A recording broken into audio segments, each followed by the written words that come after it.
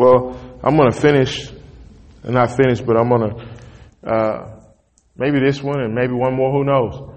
But I'm going to go back down the road of in our series of how to handle your miracle.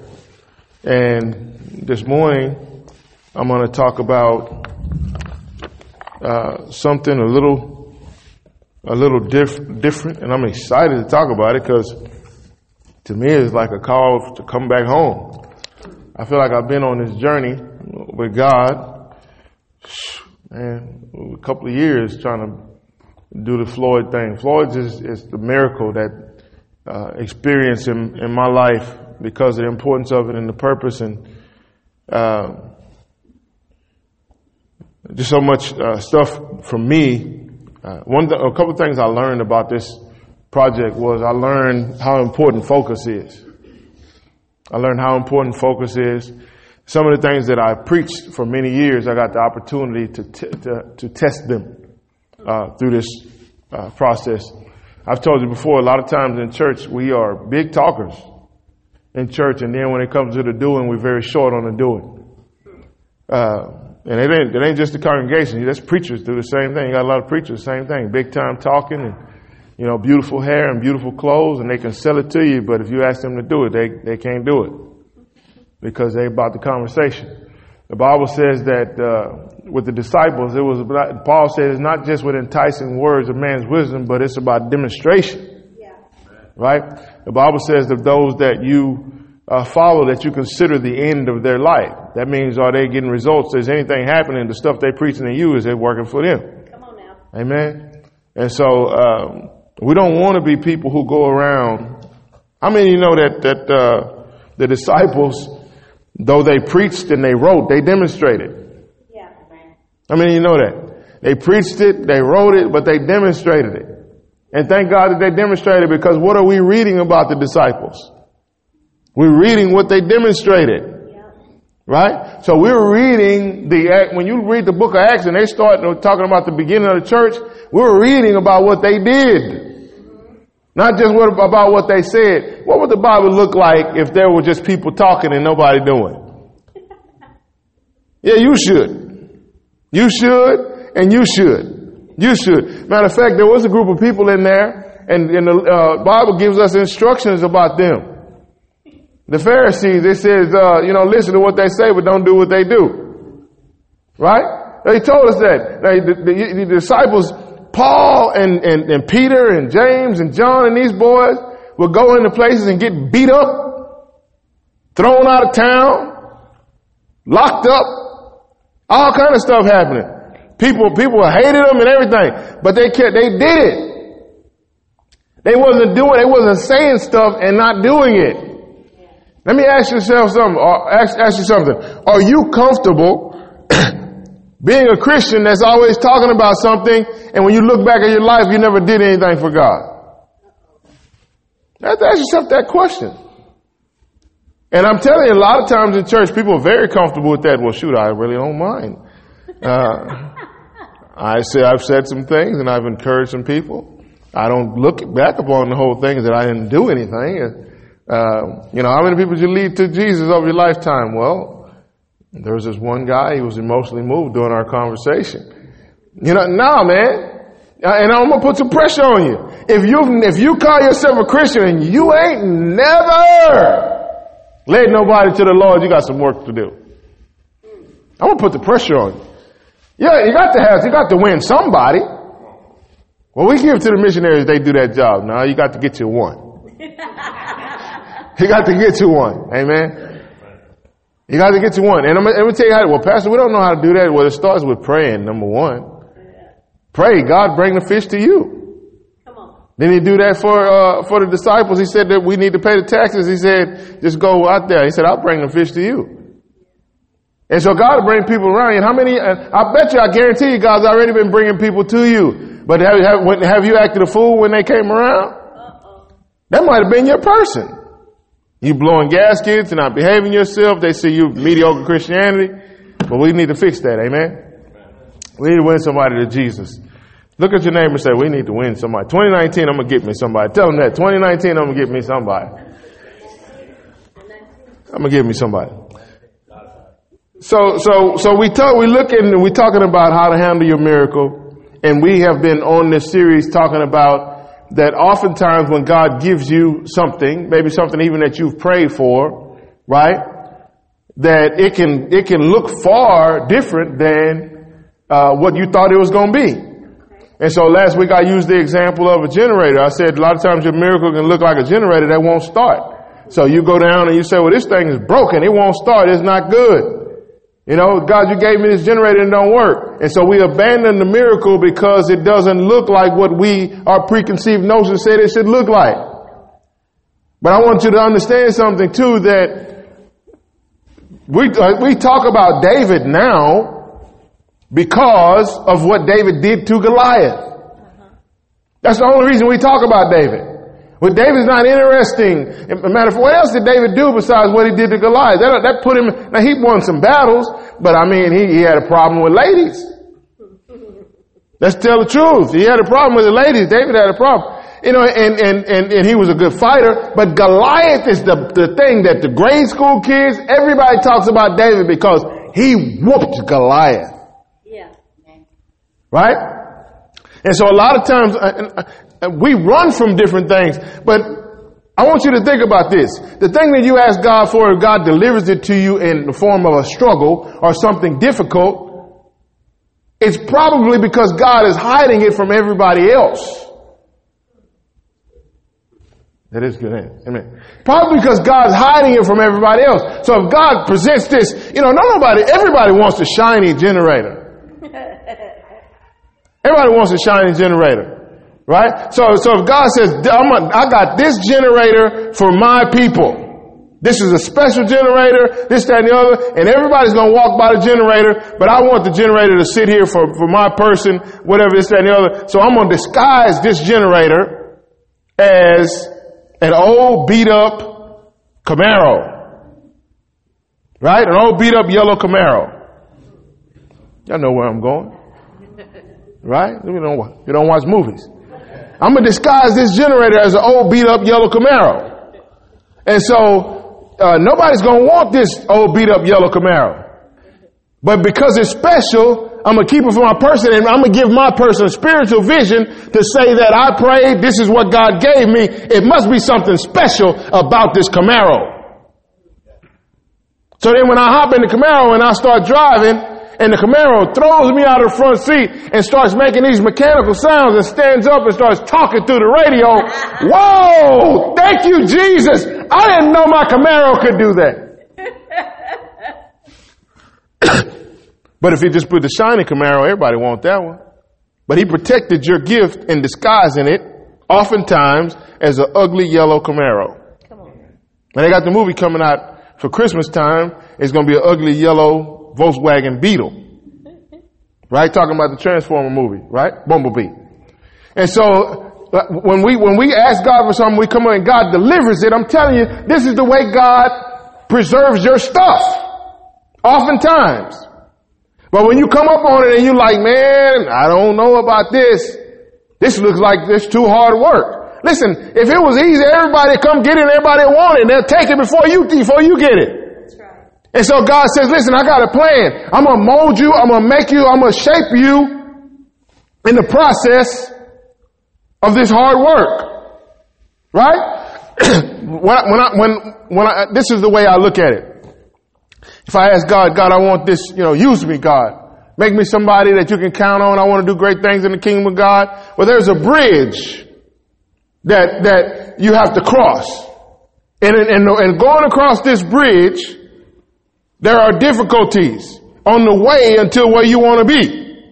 So you're going across this bridge and you're having all these struggles and these fights and this, that, and the other. Well, God says, I'm true enough. I'm going to take you to where you want to be, but you're not ready to be where you want to be. So I got to take you across a bridge, and the bridge is a qualifier. It is a separator. Because if you don't go across and encounter the struggles going across the bridge, you're not going to be ready to handle the thing that you want to go to. That's why I'm going to put it across the water, because a lot of people won't go across the water to get to it. So therefore, I'm going to keep it away from them, and I'm going to fix you on the way to get to it going across the bridge. Come on. So while you're struggling, while you're praying, listen, some people would never pray if it wasn't for hard times. Some people would never read their Bible if it wasn't for hard times. And so what does God say? God puts something incredible in front of you, something that you want in front of you. He dangles a carrot in front of your face and you start going in that direction and you looking at that carrot. You say, man, I got to get to that carrot, whatever that carrot is for you. And God is pulling you by your own desires, working crap out of you while you're on the way to get what you want. And the other person is never going to get it because they say, it ain't worth it. What did he say? The kingdom of God is if a man hid a treasure in the field. Right? And it said the man went and sold everything he could and he bought the whole field because the treasure was that important to him. Listen, these disciples went through some stuff. What did we say? The scripture we read last week. He says if you can't handle money, he can never give to you the true riches. Well, what are the true riches? It's the power and access to God's power. If you can't handle material things, God can't trust you with no kind of power. Right? So when we're on the way to whatever that thing is that we want to be, where we want to be, God can deliver it to you in an infant type stage and you have to manage it. Yeah. It's like we say, my miracle is broken. God, I prayed and you gave my miracle, but my miracle is broken. Well, part of you being able to deal, listen, people tear up stuff all the time. I'm one of them. When you first got your first car and you ain't responsible, Mom, Dad, I want a new car. I want a brand new car. Can you buy me a brand new car? I said, listen, you see how we live around here, Chief? You look like we got new car money in here right now. If we had new car money, we wouldn't be living like this. And so, but you want a brand new car, you're out of your mind. But you're young. Foolishness is bound in the heart of a child, and the rod of correction will drive it far from him. That's what the Bible said. You want me to buy you a brand new car? No, I'm not going to buy you a brand new car. I'm going to get you an old yellow Camaro. Man, this thing is on me this morning with the Camaro. I'm going to go get you this old yellow Camaro. That the man said in the movie that this is the way it's supposed to be. Your first car is supposed to be crappy. That's the word he said, right? Your first car. Because what? You can't, if you go and run and put dents in it, it's okay. Because it was messed up anyway. And so when you first learning how to drive, what do? You bang up stuff, you mess up stuff. If I tell you how important it is to change the oil in the car and you don't do it, it's okay. But if I give you a brand new car and you don't change the oil in a brand new car, it's a whole different thing. Right? And I remember my son, we had bought a Land Rover from the people across the street. It was maybe 10, 12 years old. And so the Land Rover had sat on the side of the road forever. And was wondering what was up with the car. They had just put a new motor in it, painted it. No, we painted it. They put a new motor in it. So we bought the Land Rover from them. We gave it to my first son. He drove it around. He did okay with it. We gave it to my second son. So we were up in New York, and he called me and said, Dad, the Land Rover's overheating. I said, son, stop driving the Land Rover. We're going to figure out what it is when we come back. Don't keep driving it. And so he's going to keep putting water in it, right? Got a new girlfriend. He's going to go see the new girlfriend back and forth to her house in the car. You know, he keeps putting water. I said, son, stop driving the Land Rover till we come back. I need to figure out what's going on with the car. Don't drive it no more. Park it in the driveway. Don't drive. But he keeps driving while we're gone. Come back and crack the heads in the engine because it kept getting hot. But see, it's a passed down 10, 12-year-old Land Rover that he tore up. Right? So you say, God, I'm ready for something big. Big time. That's what I'm a 10-talent guy. And all I'm seeing from you is you putting forth one talent. Is some type of insult or what? I think I'm ready for 10 talents. And God said, no, you're not ready for 10 talents. You're still, don't be embarrassed. Don't be upset, but you are a 1-talent guy at present. Right? And so you want the 10 talents. God said, no, I'm not going to give you some big responsibility so you can mess that up when you're not even ready to handle something small. And that's the way that we are. We want the big responsibility. Give me something big, right? Give me something gigantic that I can mess up, right? And ruin up a bunch of people's lives in the process. God said, no, people too valuable. I'm not going to give you that kind of influence over people and you're not ready for it yet. But we don't agree with God. It ought to be my time to shine. It's not your time to shine. You got the wrong attitude in the first place. The disciples wanted to shine. He said, the greatest among you will be the servant of all. Yeah. So when God brings you your miracle and it don't look the way you want it to work, look the way you want it to, Number one thing is you can't be trusted if you can't see that God brought it to you. If you can't see, listen, this Camaro is old, raggedy, and yellow, but it came from, listen, I don't care what it looked like, if God brought it to you, it's something special about the car. And I'm using the term car. If God brought it to you, it's something special about the thing. There is potential in the thing for something incredible to happen. But you don't want to wait. You don't want to give it the time for it to go. Now, we talked about last week also that some people are not, everybody's not excited about your miracle. Everybody's not. Some people just pass right by your miracle. Old raggedy yellow car. Yeah, you say God brought it for you. Yeah, sure. Little raggedy car. God give gifts like that. I don't want one. That's why you ain't going to get nothing. Come on now. That's why all you're going to be doing is this right here. You're never going to get an old yellow raggedy car from God. I want an old yellow raggedy car from God. If the old yellow raggedy car can change shapes and turn into something else and talk, I want the old raggedy car. But some people are never going to have respect, and they're never going to be able to see past surface stuff. That's why God's not going to give them nothing. This is a fact. Right? So we talked about, first thing, your miracle might not look the way it wants. Everybody's not going to celebrate your miracle. And this morning I want to talk about sometimes you're going to grow weary dealing with your miracle. Sometimes you're going to grow weary dealing with your miracle. Turn to 1 Kings chapter 2, verse 19. 1 Kings chapter 2, verse 19. Sometimes you're going to get tired. You ain't the only one. God called you to do something. Your miracle could be your calling. Whatever it is that you're asking God for, that's your miracle.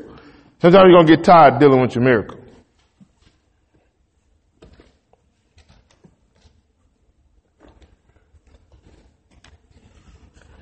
You can't be upset because God's giving you this yellow car to deal with, and you have to change spark plugs and do mechanic work on it, and you feel like the other person always has some kind of a brand new vehicle, this, that, and the other, and they ain't having to do much work on it. You can't be upset and say, hey, why is it this way for me? Well, understand that God felt like he could trust you with that special thing. And until you have to go to God to see what's special about the thing that he's given to you. Remember what we said last week? He gave Moses a monumental task. And the only thing he gave Moses was a stick. But there was something special about that stick, wasn't it? When Moses first held a stick in his hand, he didn't know that. Wish I had a stick this morning. He didn't know there was something special about the stick. But God told him, he said, drop it on the ground. And that stick came to life. I bet nobody else had a stick like that. Now listen, I handle wood almost every day. Right, in that barbecue pit. And to me it's just, I just throw it in there and burn it. Right? But if you tell me one of these barbecue sticks can turn into something alive, that would change some things for me. Right? So listen, Moses was out and working in the fields, whatever, with his job, I'm sure he was dealing with animals, this, that, and the other. And this is something that he always had. But he didn't know something that he always had could do that. But what was the difference maker in it? It was God. God was the difference maker. Right? Let's go on. 1 Kings, you already over there, 19, chapter 1. Growing weary in the midst of your miracle. Chapter 2 or 1? No, 1 Kings chapter 19. Chapter 1, verse 19? Chapter 2.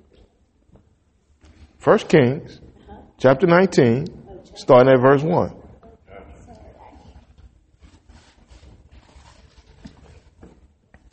No, I'm just kidding. Yeah, 1 Kings. 1 Kings 19, starting at verse 1. I thought I was going to say something else.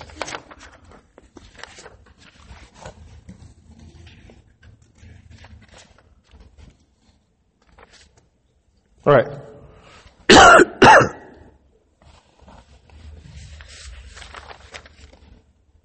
Right. And Ahab told Jezebel, thank you, Lord, for this opportunity again to speak. And I pray you continue to guide and lead this service, make an impact this morning. In Jesus' name, amen. And Ahab told Jezebel all that Elijah had done, also how he had executed all the prophets with sword. Then Jezebel sent a messenger to Elijah saying, so let the gods do to me, and more also, if I do not make your life as one of them by tomorrow about this time. And when he saw that, he arose and ran for his life and went to Beersheba, which belongs to Judah, and left his servant there. So everybody knows the story of Elijah and the battle of the prophets and how he slew all of these prophets, and he called fire and rain down from the sky in the presence of all of these people. He was hiding himself for a number of years. He comes and he does this battle against hundreds of people in the presence of the king and his evil bride. He does all of these miracles in the presence. He's won against everybody. Truly him against the world, right? So he's there and he does his battle. It ain't rain. He tells them, he says, look, you guys get down there and see if y'all can call down fire from the sky. You call on your gods and this, that, and the other. Then he starts to mock them and all this other stuff. I'm talking about faith is pumping. There must have been an anointing on him like never seen before that day. Boy, God was on him, and he was confident that God was on him. Y'all get out there, shoot your best shot, this, that, and the other. It ain't working for you. Ha, ha, ha. He was getting on him. Then he says, that's enough of that. Y'all get out the way. You cut yourselves. You done all this other stuff. Now get back. So he gets over there and then he tells him, he says that to add insult to injury, he said, fill the thing up full of water. He said, but this is a fire calling contest. Why you want me to put water on the wood? He said, because my God is just that bad. You boys couldn't do it with everything you did. Just do what I tell you to do. So they dump all the water on the wood, and he gets over there and he starts praying. That fire come down, licked up all the water, consumed up the sacrifice. I bet he was just beating his chest. Right? And so he does all of this stuff. Then he goes over at God's request. If we go back to 1 Kings chapter 18.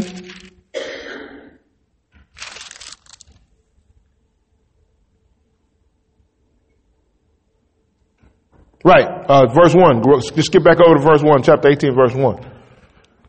1 Kings 18:1, it says, and it came to pass after many days that the word of the Lord came to Elijah in the 3rd year, saying, go and show yourself unto Ahab, and I will send rain upon the earth. So God said, I want to send the rain back. He had stopped the rain for a couple of years, and God said, I want to send the rain on the earth. So Elijah goes and he has this fire calling contest. He calls down the fire, licks up the water, burns up the sacrifice. Then he gets over there and he starts praying in verse 41 of chapter 18. And Elijah starts to pray, and he has to go. He tells his servant, he said, go check it out and see if you see a cloud. The servant came back. He said, I don't see nothing over there. Chief, there's nothing happening, right? He says, go again 7 times. So then he comes back and says, I see a little cloud. So then, Elijah, I preached this message before, 8 Marks of Man of Faith.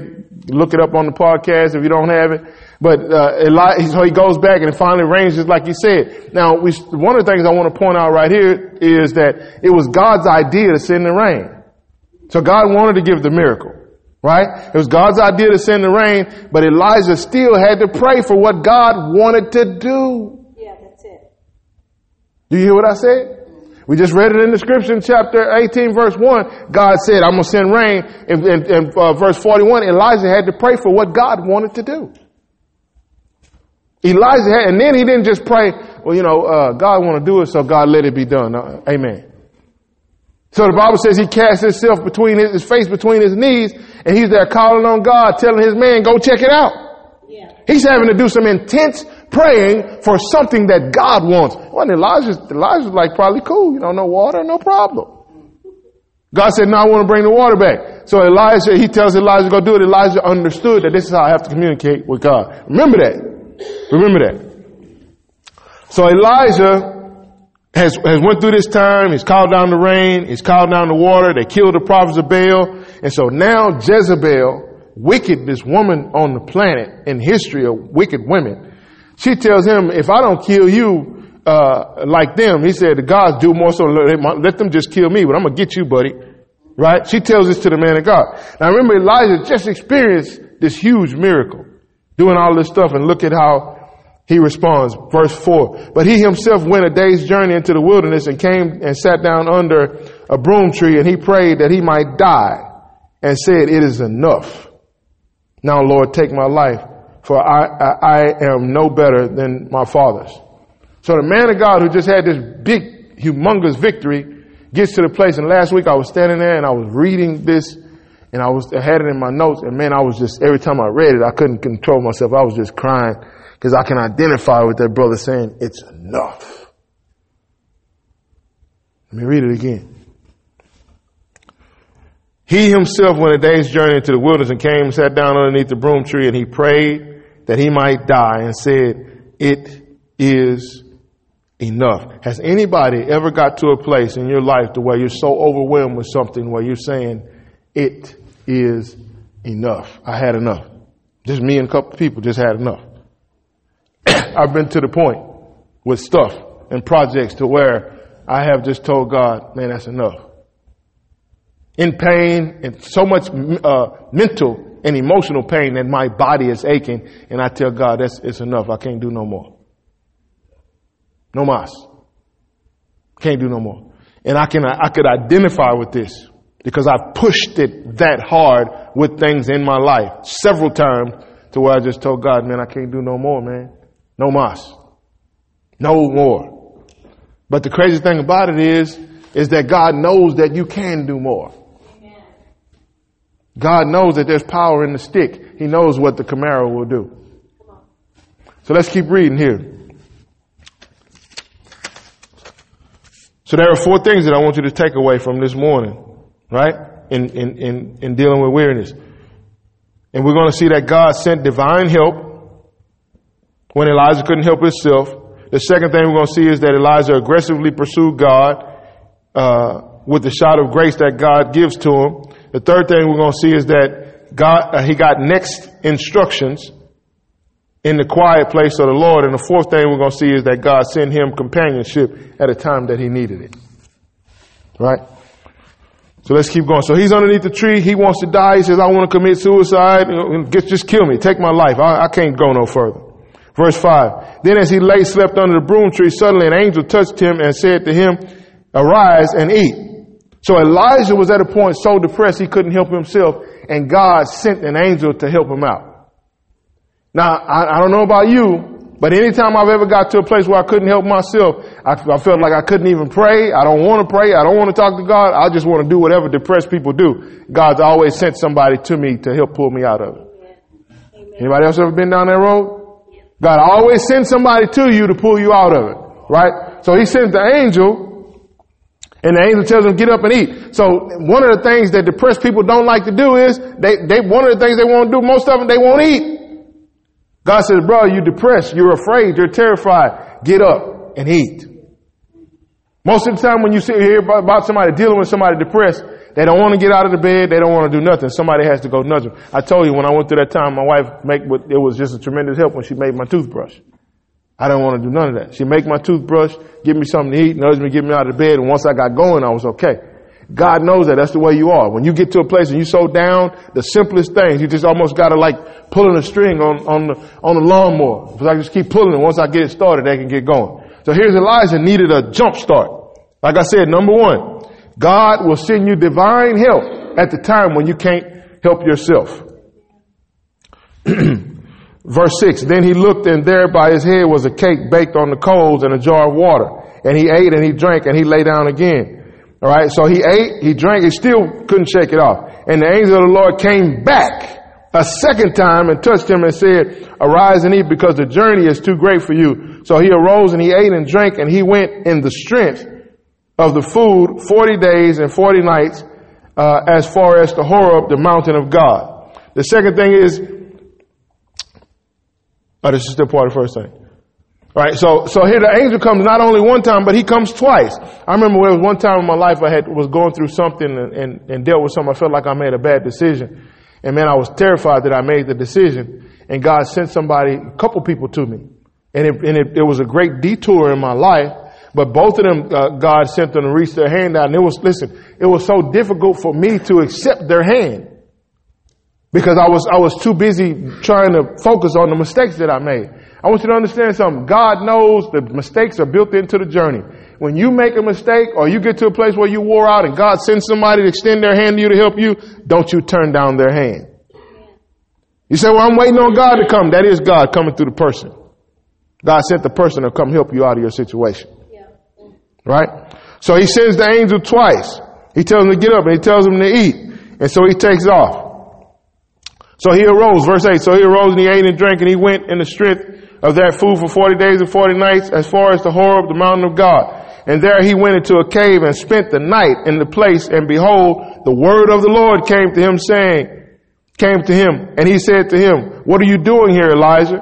So he said, I have been very zealous for the Lord God of hosts, for the children of Israel have forsaken your covenant and torn down your altars and killed the prophets with the sword, and I alone am left, and they seek to take my life. Then he said, go out and stand in the mountain before the Lord. And behold, the Lord passed by in a great strong wind and tore the mountains and broke the rocks into pieces before the Lord. But the Lord was not in the wind. And after the wind, the earthquake. But the Lord was not in the earthquake. And after the earthquake, a fire. But the Lord was not in the fire. But after a small, still voice.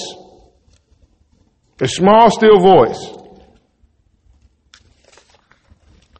So it was that Elijah heard it, and he wrapped his face in his mantle and went out and stood at the entrance of the cave. And suddenly the voice came to him and said, what are you doing here, Elijah? And he said, I have been very zealous for the Lord God of hosts, because the children of Israel have forsaken your covenant and torn down the altars. Now this is the exact same thing. He says it twice. Torn down your altars and killed the prophets with the sword, and I alone am left, and they seek my life. So here Elijah, what does he do? He gets to the place, he's depressed, he's afraid. He's depressed, he's afraid, he runs, he hides. The Lord sends divine help. Now, this is what you have to remember to do. When God sends that initial help to you, right? They send that initial help, whatever it may be, food, whatever, get up, come on, hold your hand, encouraging word, this, that, and the other. Now, you can't 100% go the rest of the way off of that. You then have to use that strength to pursue God aggressively yourself. Amen. Now he was stuck where he couldn't pray for himself. He was stuck to where he wanted to commit suicide. God sent the help. Now what does he do? Because it said it twice. He tells God 2 times. He said, I was very zealous for the Lord God. This is describing aggressive pursuit. He says, I got to go to a place where I can get to God myself. So God sends the initial help, but he takes the responsibility on himself after that to go and to pursue God for himself. Sometimes we feel like we want to live off God sending people, nudging us and giving us encouragement. That's just to get you started. After the people get you up and where you can walk, you have to start pursuing God for yourself. That's right. Amen. Right? So he begins to pursue God for himself, and God says to him, he says, gives him more instructions. Right? God gives him instructions, and there was strength in the instructions that God gives him. But where did Elijah find God at? He found God in the quiet place. He found God in the place of prayer. God showed up and gave him instructions in a place of prayer. He pursued. He got by himself. He got in that cave. And it says what? It says that God came in the wind. He came in the earthquake. He came in the fire. He said he couldn't hear God in none of them, but he heard the small, still voice. The best thing that you can ever do for yourself when you find yourself hurt or weary on the journey that God has for you is to get to find some place to pray. Amen. But we think that's we don't have a lot of confidence in prayer. We think that prayer is something mysterious and nobody knows about prayer. I don't know what's happening. I don't know if God's going to show up when I pray or not. But why did he tell us to do it so much if he don't plan to use it? Let's read the scripture. Let's see what Jesus said about it.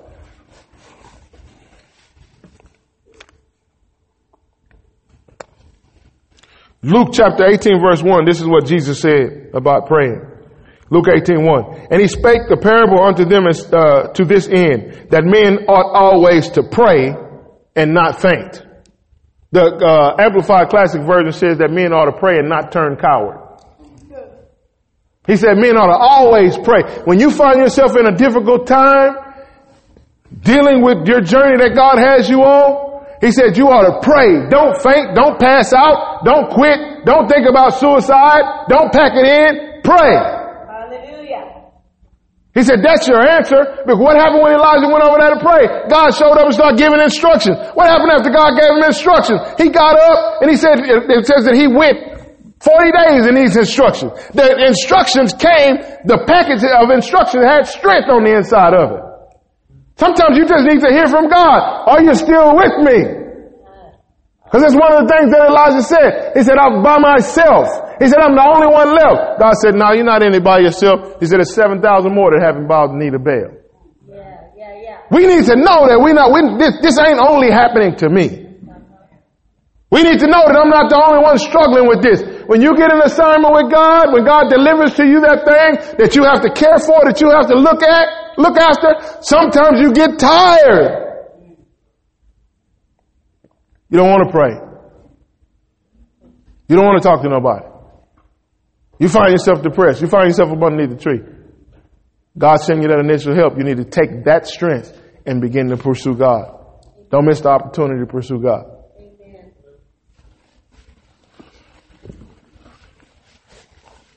Jesus said that men ought always to pray and not faint. Let's keep going. What verse we stop at, Ryan?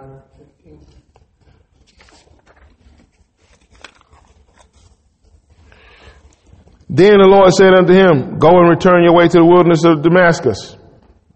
And then you will arrive and anoint Hazael king over Syria. Also you shall anoint Jehu of Nimshi as king over Israel.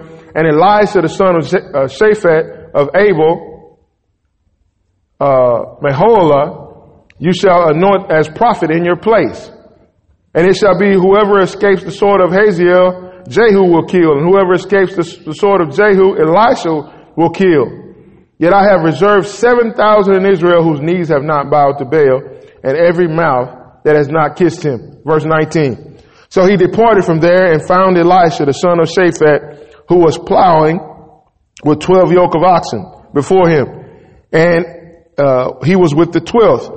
Then Elijah passed by him and threw his mantle on him and left the oxen and ran after Elijah and said, please let me kiss my father and my mother, and then I will follow you. And he said to him, go back again, for what have I done to you? So Elisha turned back from him and took the yoke of oxen and slaughtered them and boiled their flesh, using the oxen's equipment, and gave it to the people, and they ate. Then he arose and followed Elisha and became his servant. So the last thing, remember what I said? At a certain point, after you have, God has sent you the divine help and given you strength, you got up and prayed for yourself. God's going to give you next instruction. And then at a certain time, you know, a lot of us, when we doing things, we're in it alone. It might be us and our spouse. It might be just us. And you feel like, man, God, I sure could use some help. At a certain point, God's going to send somebody else to serve with you. So after he went through all of that, what does God do? God sent Elisha. He said, go and anoint him and help him to be his servant.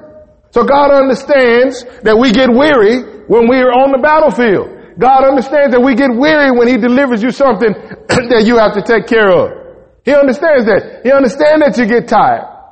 And he will send you divine help when you need it. Right? But you have to take on the responsibility to pray after that. And then after you do that, God will give you next instructions that'll have strength in that. And then whenever you need the help from other people, God will send them to come and help you too. Amen. Everybody gets tired on the journey with God. Everybody does. I'm telling you, there's so many times of doing stuff, and it's like, man, it's just me and Lori, and man, we sure could use some help. There was another guy in the Bible, and I'm just about finished. There was another guy in the Bible that, you know, he told God said, look, I got an assignment for you to go on. I want you to go do this thing, and I'm going to send you. And he said, God, I can't do it by myself. I need somebody. He said, my speech ain't that good, and this and that and the other. And he begged God for some help. He said, God, please send me some help. Send me some help. And I can give somebody else to go with me. He said, all right, take Aaron. Aaron wasn't that much help. So listen, that's the way we are. A lot of times we want God to send somebody with us. We want to rush the help along, you know, and they might not be the help that God wants you to have. And so Moses goes up on the mountain being spiritual to spend time with God. Who is the one that fashions and designs the idol after he gone? The one that God gave him the help. So listen, what you're looking for is God's help. Come on. Right? Come on. You ain't looking for just any help. You want the one that God sent. Pastor Ben, when they got ready to come, when we met, we were sitting right here on on this pew, and he was talking about coming to the church. I said, look, no. I said, did God tell you to come? Remember that? I said, did God tell you to come? I said, don't come if God didn't tell you to come. Don't come. I said, if God told you to come, then you come. If God didn't tell you to come, don't come. Now that's not a way to recruit members to the church for a pastor. But I understood that we didn't need people flying in here and flying out. We need some consistency. Right? So if you're going to come at this stage, because if God told him to come and he comes and he burns off real quick, that's between him and God. Now you got to deal with God because you ain't doing what God wants you to do. Listen, there's some moments that I want to leave. I just want to pack it in. You know what? I ain't coming back over to Cross Church. I quit. Jump in my Jeep. We'll leave the Lexus here and we just go. Furniture and all. We're never coming back. I'm telling you, sometimes I look at that Jeep and I think like that. I think about leaving my wife and everybody. She just find me somewhere. I send her a text message when I land. My wife catch up to me when I get where I'm going. I just can't do it no more. I'll be honest with you. But see, that's not an excuse to quit. If just thinking about stuff was the motivating factor to give you permission to do it, we would be terrible. We all think about crazy things, but you can't do them. And so when you in this thing with God and you get tired just because the thoughts run across your head, Pastor May preached the other day about Peter jump ship.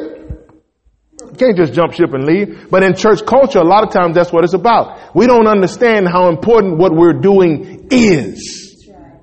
We don't understand what's on the other side of your obedience and how important that thing is. And so we don't have no problem quitting stuff. I feel like God guided me somewhere else. I feel like he's taking me somewhere else. I feel like the Holy Spirit is leading us. Our time here is done. Well, your time here never really started because you never really was with the vision. You was here because you liked it and now you don't like it no more and you're leaving. That's what it's about. That's what it's about. Church people don't want to hear that. But that's the problem. That's why the church can't get nothing done because we tell them what they want to hear. In the book of Acts, they didn't tell them what they wanted to hear. Hey, listen. Can you drink the cup that I drink? Don't be talking to me about who's going to be the greatest. Well, hey, there's another dude over there. He ain't on our team. He don't hang out with us, but he casting out devils too. Should we shut him down? They said all kind of stupid stuff. Jesus told him, he said, nah, if they're not against us, they for us. Leave them alone. Let them cast out devils. How many of you cast out this week? Well, do we really have to go down that road? No, listen. If you believe that because you accepted Jesus Christ as your Lord and Savior, you're not going to hell and you're going to spend eternity in heaven, that's important. That means it's important for every living human being on the planet. So we don't have time to play church games when something this important is on the line. That's right. Amen. We don't have time to play games. We need to be focused and get our feelings out of the way. Get to some level of maturity. Listen, I'm different than any other pastor that ever came here. Right? But you got some folks that have not just me, talk about me being different, that have made it through, 10, 15 pastors at this church. But they ain't, a guy coming here, I'm sure he's weird or different or whatever, or done some stupid stuff, and they hang because they understand God got them here. God got me on this journey. Not about the preacher, I'm here for God. When I was served under my pastor, did everything my pastor do that I appreciated? Did I think he was, did I think sometime he was messing up? Shoot you, I thought he was messing up sometime. But I understood that God knew it. Now I'm not going to support him, doing sinful things, and I know about that. But I'm talking about just some of the decisions. Hey man, he the man. He in the chair. And sometimes I used to think, hey, I could do a better job. But you know what? I hadn't crossed the bridge yet. And so on the way across the bridge, sometimes God will show me that's why he did that. That's why he did that. That's why he behaved this way. You were not ready at the time. You would have destroyed some stuff. So the same thing you're being critical of him for, now you're doing it because you had never been in that spot before. Right? So it's not going to be perfect. But when you understand what's on the line, it's worth going through the hard times. Yes. Whatever assignment God puts you on, it's worth going through the hard times when you understand what's on the other side of the thing.